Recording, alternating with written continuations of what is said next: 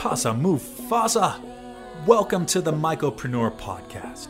This is a podcast about people solving problems with mushrooms. I'm your host, Dennis Walker. Let's get down to business.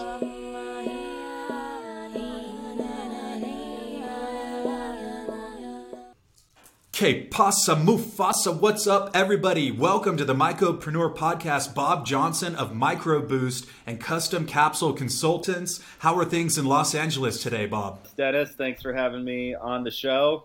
Big fan, and I'm really honored to be here. Well, it's mutual because I'm rocking my Mycroboost mushroom coffee right here.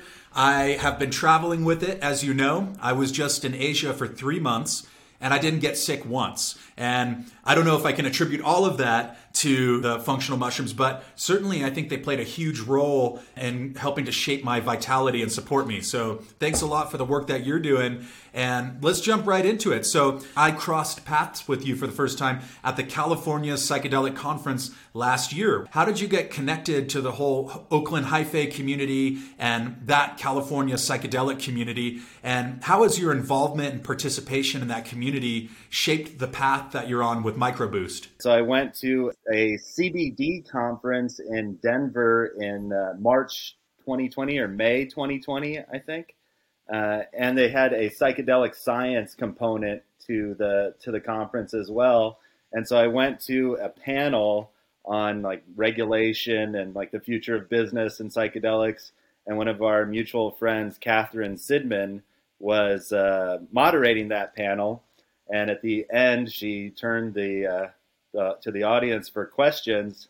And I raised my hand and she said, "Oh, yeah," he called on me. And I said, "Hey, I know it's decriminalized here in Denver. I was just wondering who in this room has samples, because I do, and I'll trade with you." And Kat said, "Well, that's the best question that anyone could have asked. So I want to talk to you after the show if anyone else has the second best question for the panel." And as I was hoping, a bunch of people afterwards stood up and talked to me and shared samples and became friends, and including Kat, who came up and said, "Hey, are you going to the mushroom pop-up?" And I said, "Yeah, I don't know about it, but tell me, where is it?" And so she invited me over to this event that Reggie and Ian and Tomas were hosting. And I didn't know what to expect, right? This is my first time in a decriminalized city.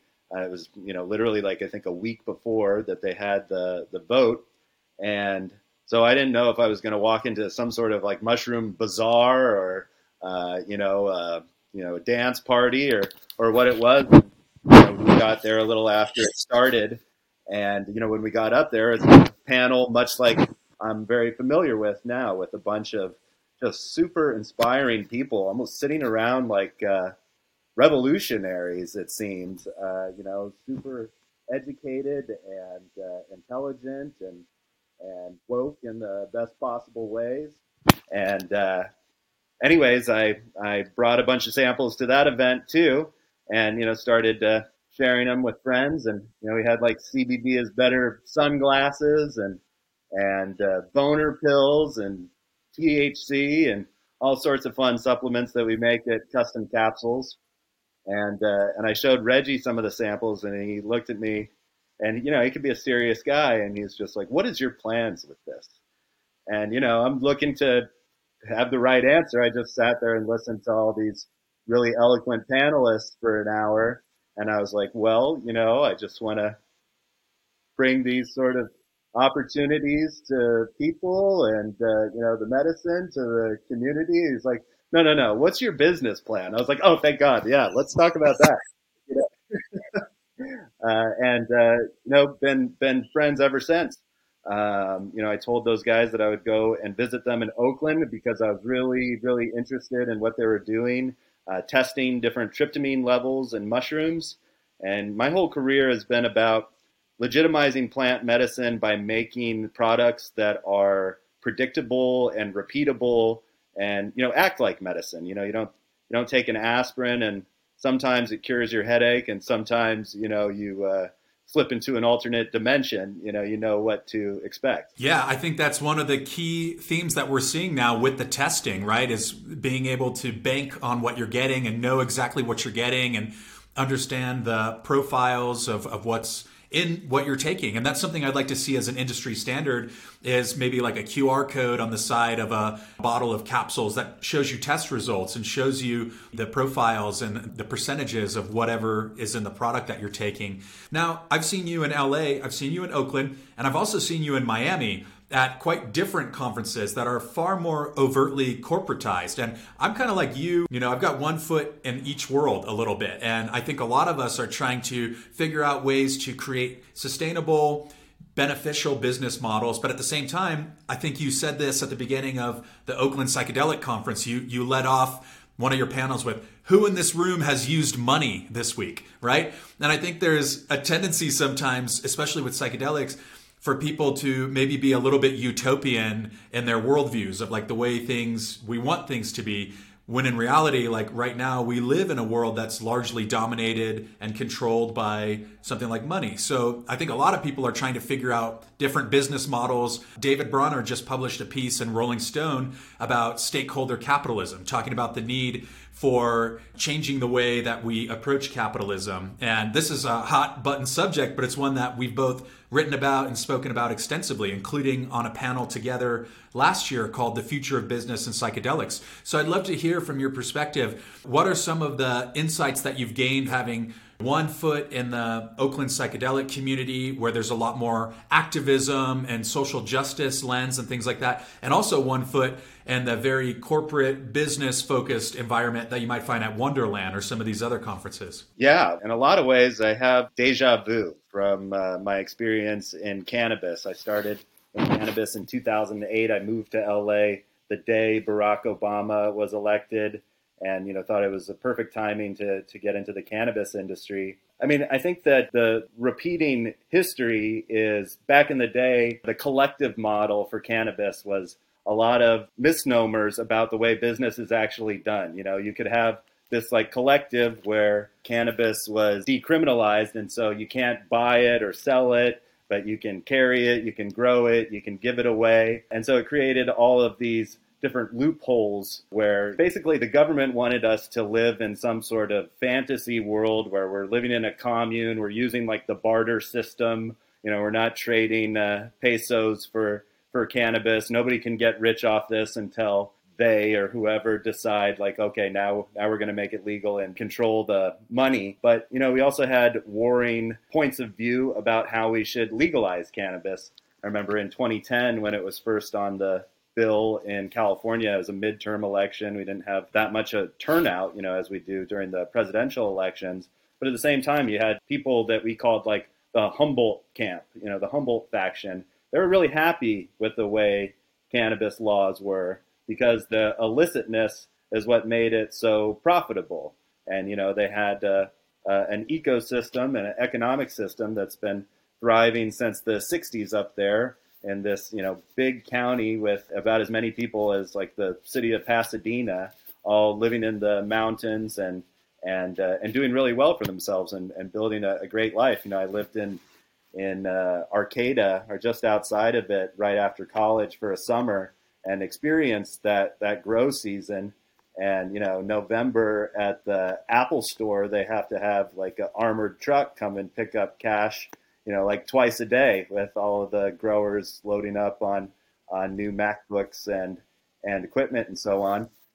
I think a big difference is that, one, cannabis legalization was kind of like the gateway for the legalization of these other psychoactive plant medicines. But a big difference between cannabis and psychedelics for the pharmaceutical companies is that synthetic cannabis sucks. It's called Marinol. It's been around for, I'm not sure when it was originally created, the 40s, 50s, 60s. And, it's just this like synthetic THC that doesn't have the other minor cannabinoids, and it has just like a very almost like nails on a chalkboard experience from what I've heard from people, comparing it to natural cannabis. whereas the molecule of psychedelics can really be mimicked and can have like a pretty identical, if not even more predictable experience because of that. And so you can't patent nature, but all these companies are looking to find like new tweaks on these psychedelic compounds so they can patent them and go the normal capitalist route of gatekeeping and rent seeking, et cetera. So, but what I think, and like the path for psychedelics will probably follow one of cannabis, right? Cannabis was first decriminalized, and then it was brought to the attention that it has these medical properties, right? And then so we go from this imaginary hippie barter system thing to, okay, well, we're rolling out the grannies with cancer in front of the city councils and petitioning that these really sick people should have access to this medicine. And then eventually, as each step of the way progresses, then it's also like, well, adults should be able to make their own decisions about this stuff. And whether you have cancer or not, if you laugh extra hard at Looney Tunes or Bill Murray, maybe that's good for your health, even if you're 25 years old and don't have any serious health issues. Sure. I just don't see how it's possible to control psychedelics. I think that there's always going to be some medicalized routes, and I also am supportive of the therapeutic clinical model. But the idea that that's going to be the only bottleneck or the way that people do it, I think is very naive when you think about how many people are growing mushrooms and all these underground networks and whatnot. And we've seen a little bit of dismay at the Oregon model that's been rolled out, and some of the pricing that we've seen, like $500 for a microdose, and you go to a clinic and you do this. And I just don't see how that's going to be sustainable, but I do suppose there is going to be a market for it. There's always going to be someone who wants to take that legal route, and a very familiar sort of clinical therapeutic setting and everything else around that too. Pretty much when I talk to people involved in that business, they're talking about the ecosystem of offerings that they have, the therapy and the integration and kind of all these supportive components that go above and beyond just the fact that there's a transaction involving psychedelics. But I don't know that anyone has a perfect model. I think from my perspective, it's really important to be diplomatic and to look for nuance and to try to find some level of amelioration. I like this idea of like hybridizing approaches, where I think that, having an ecosystem of approaches where maybe for somebody with diagnosed PTSD who's back from a theater of war, they want to go this specific route. I hope that's available to them. But of course, there's plenty of underground communities too, and I just don't ever see that going away. So at the end of the day, I think that diplomacy is something that we've lost, especially in the United States, of being able to communicate between divergent viewpoints. So that's what I'm hoping to do when I go to some of these conferences. Is I might not agree with everything the other person's saying, but I want to be in the room with them, sit down at the table with them and understand their point of view. And hopefully find some level of amelioration or, coming together and finding a sensible middle path, I guess, is what I'm advocating for, because I have lived also in a very utopian bubble before in San Francisco, on Haight Street, and we're disruptors and all this. But at the end of the day, we're still living in a quite expensive city, and we still like to have access to all of the goods and services that are afforded to us by our government and whatnot. So I think John Lennon said something about, why would you tear down the system? It's useful to have the rooms and the machinery. What you want to do is take that over. You don't want to tear it all down because there's already an infrastructure that's built. So just some thought bubbles coming up there. But let's turn to your work with Rolling Stone, which I've been super inspired by. And how did you get linked up with the Culture Council? And I'm curious about when you're pitching something, what are the types of articles that you feel like are in your wheelhouse that you really want to devote your craft of writing to? I subscribe to Rolling Stone basically from like 13 to 18 or 19. A huge Hunter Thompson fan growing up, Matt Taibbi. I mean, a lot of the different journalists that were legacy contributors to Rolling Stone. It was always a dream of mine to write about psychedelics in Rolling Stone. So when I was approached by the Culture Council, they look for leaders in, interesting industries: technology, music, cannabis, psychedelics, and just looking for thought leaders to contribute pieces that are business specific and educational. But I just like to share, like you say, my evolving perspective. I feel like these emerging industries, like 6 months is like 2 years in a normal industry, meaning just change happens so fast. And as a manufacturer, you really have to keep up and try and be ahead of the game, because by the time something is popular and selling, you have dozens, hundreds more businesses and brands that are just copy it, and sometimes directly rip off brands, and are making counterfeits and so on. So it's never a dull moment. And I just like to also kind of like you're saying, not come at it with an agenda or just a canvas to spew my opinion, but try and understand where all these different people are coming from. And people ask me all the time, like, what is the prediction, right? If you're going to be good in business, you got to, in some level, be able to predict the future and make your plans around that. And so, that's kind of what I'm doing all the time is evaluating the landscape, reading as much as I can. And, instead of doing like a newsletter, which I was doing for a while, which was just a roundup of all the most interesting articles I was reading about mushrooms, I just decided, to start putting them around a theme and sharing all those things. So every article, if you read of mine, will have at least a dozen other articles and links, to people like you, and you can really just go down a rabbit hole educating yourself about it. And so that's a big turn on for me. My new one hopefully it's published before the event this weekend, but it's about psychedelic therapy. And I read and listened to podcasts and just immerse myself as much as possible in trying to understand this world of schools that are selling these psychedelic therapy certifications, because that's one of the main big businesses in legal psychedelics in this country right now. Even Oregon and Colorado have legalized and are rolling out these therapy programs, but the cultivation and product may still be years away with navigating the regulatory environments. So yeah, I mean, education and information is the most profitable product there is in our world today. And so like anything, there's a lot of nuance to it. I know personally a lot of people that have been doing trip sitting and guided trips for years, who are now going to these schools and officially getting their certification so they can practice in a future legal market.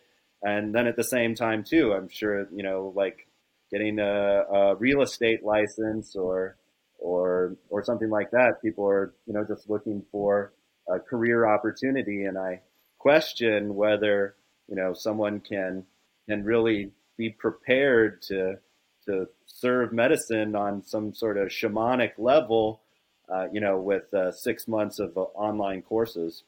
Yeah, I think that's a question that is on a lot of people's minds right now. And I find it fascinating, as you know, looking at everything through a satirical lens, because I really think truth has gotten stranger than fiction a lot of the time, especially when we start to see these themes of indigenous cultures and plant medicines colliding with corporate growth and interest and the motivations of traditional American and international business culture.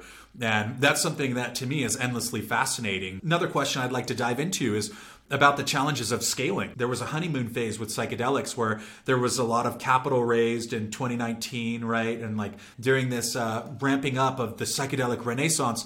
And 4 years later, there's roughly 50 publicly traded companies and not a single one is currently profitable. We're seeing ketamine clinics collapsing. I think it comes down maybe to this idea of scaling, about like how do you scale a psychedelic venture, right? And maybe for certain things it works, there are success stories for sure. But as a whole, it feels more to me like an industry where maybe there's going to be a lot of smaller, really good players. I don't know. You could argue there's going to be an oligopoly, but I'm just curious about, where you see that challenge of scaling fitting in to running a psychedelic venture. Well, yeah, I mean, similar to cannabis, when you have every state has its own regulations, you can't operate like a normal business with a big manufacturing facility in, whether it's LA or Mexico, and, serving North America from there on a large scale. But rather with cannabis, you had to set up licensing deals in every state, which was tough for us coming from LA. That's the biggest cannabis market in the solar system. And then, we have to spend just as much money to build a facility in Washington State, where the entire state has fewer people than the city of Los Angeles. And so, yeah, it's just really not business friendly. I think of all the cannabis states, Colorado has some of the most friendly business practices, but for big publicly traded companies like Compass or so forth, I understand that they're really not looking to move into the Oregons or Colorados of the world because just so much time and regulatory red tape for basically a small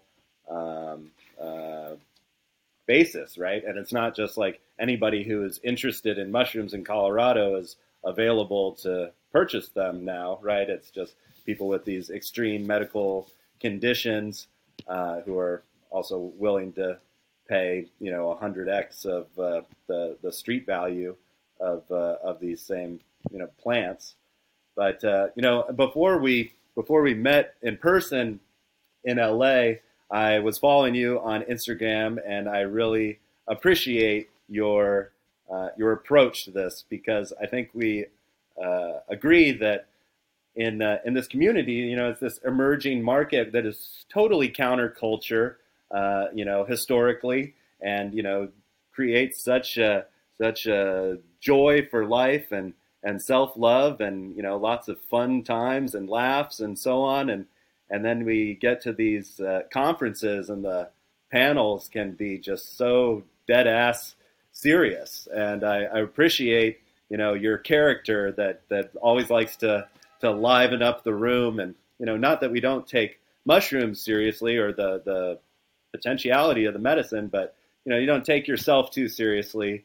And I really appreciate that about you. I think that, like you mentioned before, that is what gets us in these just like warring camps, and not really being able to think outside ourselves. And it's kind of crazy to me that conferences centered around fun times like cannabis and mushrooms can become these kind of uptight events. So I think I'm not the only one, by the way, of course, that really appreciates what you bring to the mushroom community. So thanks a lot, man. My pleasure. I'm finding a lot of joy in the spontaneity and the improv, and I'm inspired to continue doing the satire, and I'm glad that it's found an audience, and that I can continue to host this podcast and do more serious journalism too on the side, just a little dash of that. So with all that being said, let's talk about the actual product lineup that you've got with Mycroboost, because I've got a few of your products. I've got the lion's mane cordyceps capsules right now, and I've also got a turkey tail capsule product that I use on a daily basis, and then of course the mushroom coffee. And I think, I've had a few mushroom coffee founders on here, Jack Savage from Everyday Dose, Danielle Ryan Broida from Four Sigmatic, who are probably the industry standard as far as, scaling and success and quality and all that. And now I'm very fortunate to have you on here. And I think a lot of people are looking for a coffee alternative. There's this idea of like the 2 p.m. crash, the caffeine addiction, A lot of people in our current world are drinking a lot of coffee to stay motivated and whatnot. And speaking from experience, that's not always the best fit for me, for my physiology, to go and drink 6 espressos in a day when I'm trying to pound out an article or something.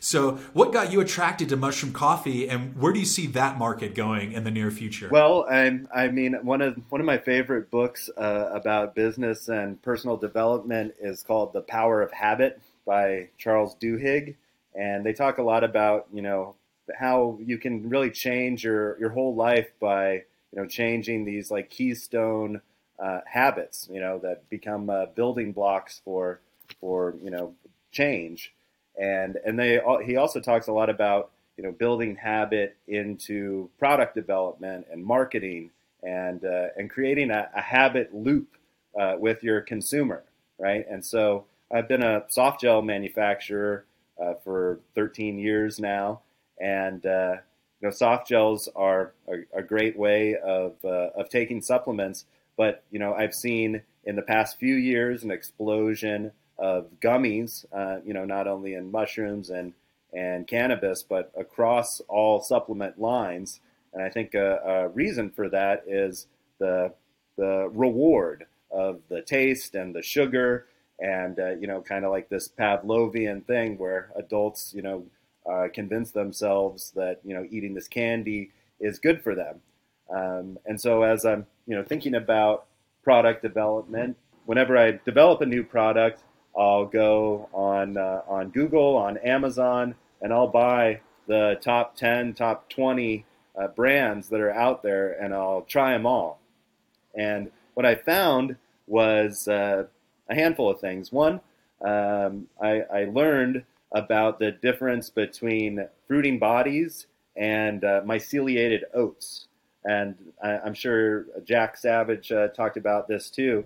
They highlight this a lot in their advertising, but I was shocked to learn. I guess I shouldn't be too shocked since I'm a supplement guy and people contact me all the time and they just want to put trendy supplements in their products and list off, well, we want to put ashwagandha, elderberry, lion's mane, all these things into a single product. And I was like, that's great, but you just won't have enough room in a gummy or a soft gel to put like a therapeutic amount of all of those things in there. You kind of have to pick and choose. And, a lot of those answers I get back are like, we're just looking for the label claim, right? We don't really care that there's a significant amount of ashwagandha in there that's going to help somebody. We just want, the marketing prowess of ashwagandha to put on our label. And so what I learned about functional mushrooms that are grown commercially, I'm sure a lot of your listeners know, you use a substrate like corn or brown rice or some sort of starch that the mycelium or the roots of the mushroom will grow into. And then out of that comes the stem, the cap, or, the pom-pom looking thing in lion's mane's case. And you harvest that fruiting body. With our products, we make a concentrate out of that. So we can put the equivalent of 1,500 milligrams of lion's mane, of an actual therapeutic dose, into a single soft gel. But what I learned is that a lot of these companies will actually, instead of harvesting the mushrooms from the grow substrate, just pulverize that entire myceliated block. And there's benefits to mycelium in addition to the fruiting bodies, but essentially what you get is a lot of filler, right? And so you could it's hard to compare apples to apples, and it obfuscates and confuses the customer by saying, here's a capsule, a 2-piece capsule with dry powder in it. It's 600 milligrams of mushrooms, but by the sheer volume of those oats, you could be talking about 60-70% is corn, brown rice, oats, and I'm sure they're really high quality. But when you're paying $30, $35, $40 for a mushroom product, I kind of liken it to buying a bag of what you think is going to be some really high grade cannabis and getting like the 70% the dirt it was grown in. You're like, well, this is good dirt, but this isn't what I paid for, And so mushroom coffee, in addition to some of them using a lot of these myceliated oats, which is, just tricking the consumer And I find like really short-sighted, right? Because if you're not providing value that is noticeable, you spend a lot of money to acquire this customer and effort and time, and then you just like trick them a couple times or until the placebo effect wears off, or they learn something from another brand that educates them. And that's kind of what I think about $3,500 eighths for psychedelic therapy, right? If someone is exposed to this and that's the first place that they trust and will try the mushroom, and then a couple months later, after they're comfortable, someone will offer them an eighth of mushrooms for $35. You're just like, what? That guy who sold me that $2,000 joint is a crook, and so besides that, of all these different mushroom coffees that I tried, a lot of them tasted like dirt. Maybe that was the oats, the myceliated oats.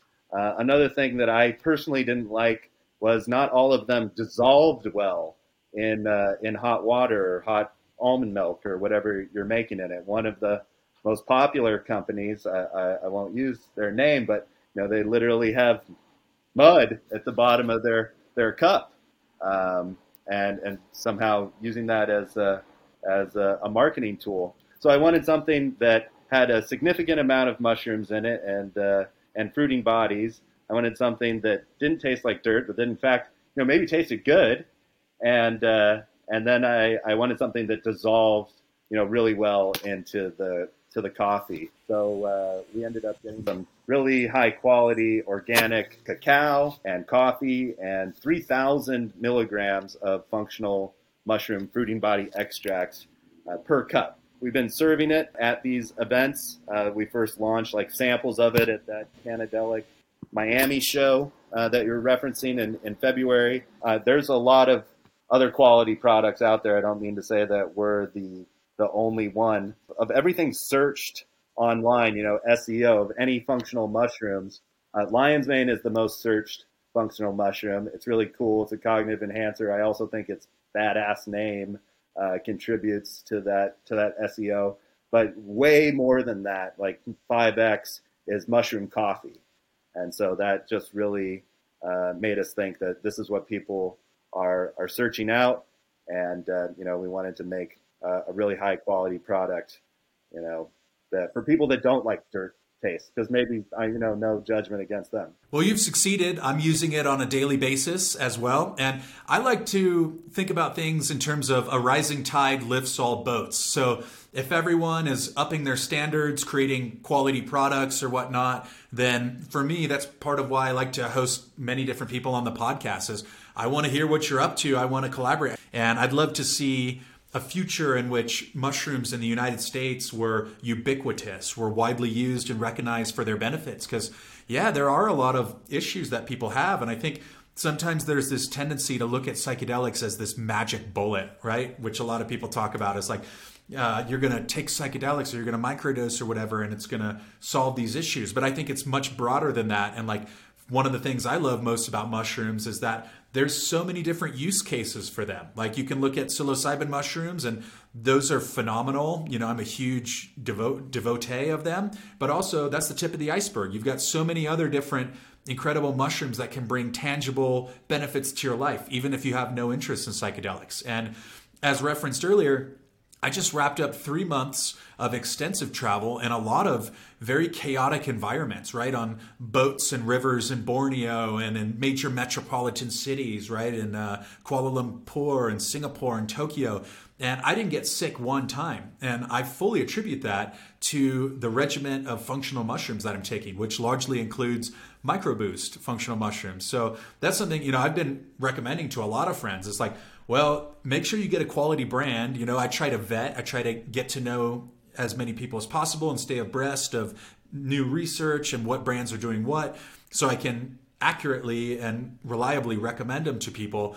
And there's plenty of people like my mom who recently went through chemo, and I'm like, here, I just sent you some turkey tail, I just sent you some chaga, right? Or my mother-in-law, we sent her some lion's mane. She's playing the cello and all that. I would love to see a future in the United States where that's the way people thought. Is like, oh, let me stay healthy and take a bunch of different mushroom products in a bunch of different ways. Any way we can integrate them into our lives is probably a good thing for longevity and for vitality. And we have a lot of different examples of this. Looking over to China and 4,000 years of mushroom culture and use over there, and various Eastern European cultures. So I'm preaching to the choir here with the audience, but I think sometimes one of the feedback bits I get from people is they say, I bought this expensive supplement, or for them, $40 was expensive, and I didn't feel anything. And that's a tough one to navigate too, because I think it's more of the cumulative effect over time,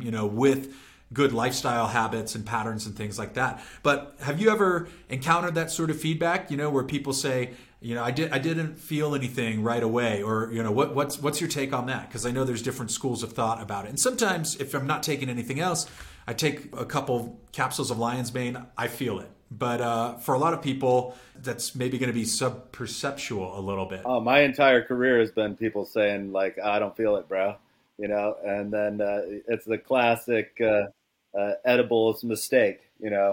Everybody I think has ever experienced edibles has tried that. I'm talking about THC, right? But oh yeah, it's not working, it's not kicking in. Maybe I better have one or two more bites, and then it's way too much, and you can't go back there. So yeah, I've been experiencing that my whole life, and with CBD, it's a very similar sort of thing, right? So as cannabis was legalizing and the media started, becoming more accepting to the idea that this has medical properties. I remember Sanjay Gupta went on CNN talking about CBD, and I got calls from my aunt, I got calls from my grandma, they're just saying, hey, did you know that there's this cannabinoid that has the medical benefits of marijuana, but none of the high? I was like, yeah, grandma, I've been telling you about this for years, and so I think that, mushrooms are really having a similar moment, functional mushrooms specifically, because as people, I think what I've learned from going to these conferences is that people who love mushrooms love all types of mushrooms. The people who love psychedelics are putting portobellos on their pizza and truffle oil in their risotto, and then also learning too that a lot of the benefits, especially of microdosing, which I think is what is making psychedelics so much more mainstream, is we get this idea of people just being able to stick their toe in the water and not have the fear of maybe what they experienced in high school or college of this extreme chaotic trip, right? And this idea that's almost like a limitless pill that like you say, it's this super supplement that is going to make us ubermenches. But what microdosing is really doing when it's on that subperceptual level is neurogenesis, a formation of new brain cells, and neuroplasticity, new connections to those brain cells, which in some extreme examples on a lot of psychedelics results in synesthesia, right? And you can see music or taste color, and your senses get crossed in these ways that don't normally happen. But on a microdosing level, you're not hallucinating, but actually growing your brain.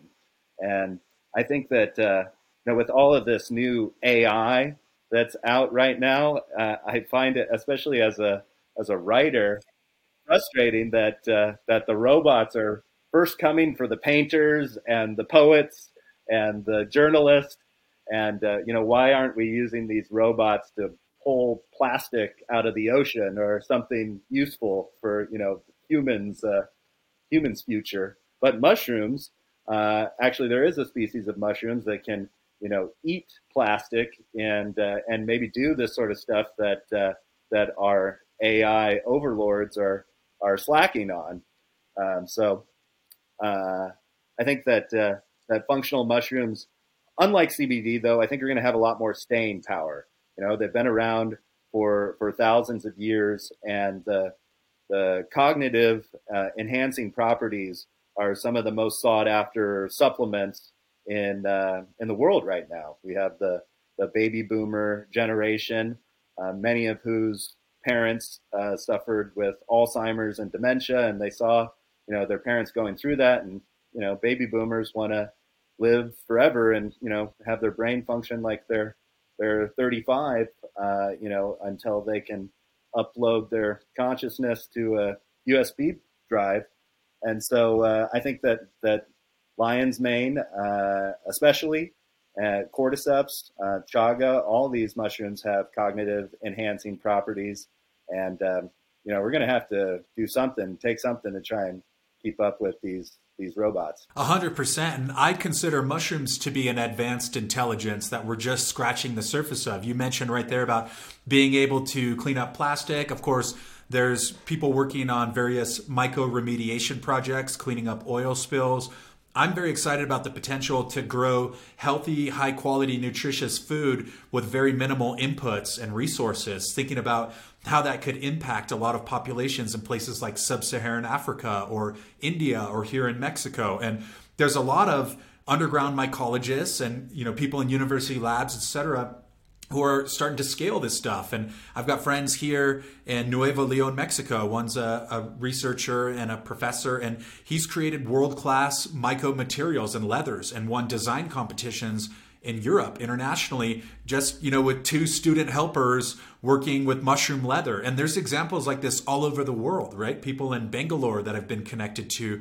And somebody, just made a surfboard out of mycelium materials. Like, the list goes on and on and on. And that's something that I try to steer people towards. When this conversation about psychedelics dominates, it's like, I don't want it to be a bubble where it's like we put so much hype and expectation on psychedelics to solve all these problems, when maybe it's just kind of opening your mind up to the potential of some of these other intelligences that are on the planet. And to really be able to see what people do with them is phenomenal. Like, if you realize you can grow, there's examples of this, of like refugee camps, mycopreneurs who start growing mushrooms, and they're in a Syrian refugee camp, and all of a sudden they learn how to grow oyster mushrooms, and now they have food for their families and their communities in a very difficult environment where resources are tough to come by, requires less water. You can grow it on agricultural waste, all kinds of stuff. And then you've got people like Paul Stamets literally taking moonshots, and NASA investing and potentially creating moon bases out of mycology or myco materials, if you will. So the list goes on, and it's something that I've been paying pretty close attention to. And at the end of the day, I just think it's important that we temper the narrative a little bit and say, wow, it has this potential, but we still have to have people solving these issues and addressing these issues, and we can't expect mushrooms to do all the work for us. We got to partner up with them a little bit and come through. So we're getting towards the end of the session here, but before I let you go, Bob, I'd love to hear about what's coming next for Mycroboost and for you personally over the next 6 months to a year or so. Yeah, well, we're leaning harder and harder into support of psychedelic mushrooms and being really outspoken about that. I've got a new publicist who's got me interviews coming up on CNBC. I've got a People magazine, like lifestyle editor, interviewing me, and I just want to talk more and share my enthusiasm for psychedelics and all mushrooms, and functional mushrooms as well. So product development, we're excited, and we've been working with some formulators to make some psychedelic enhancing gummies.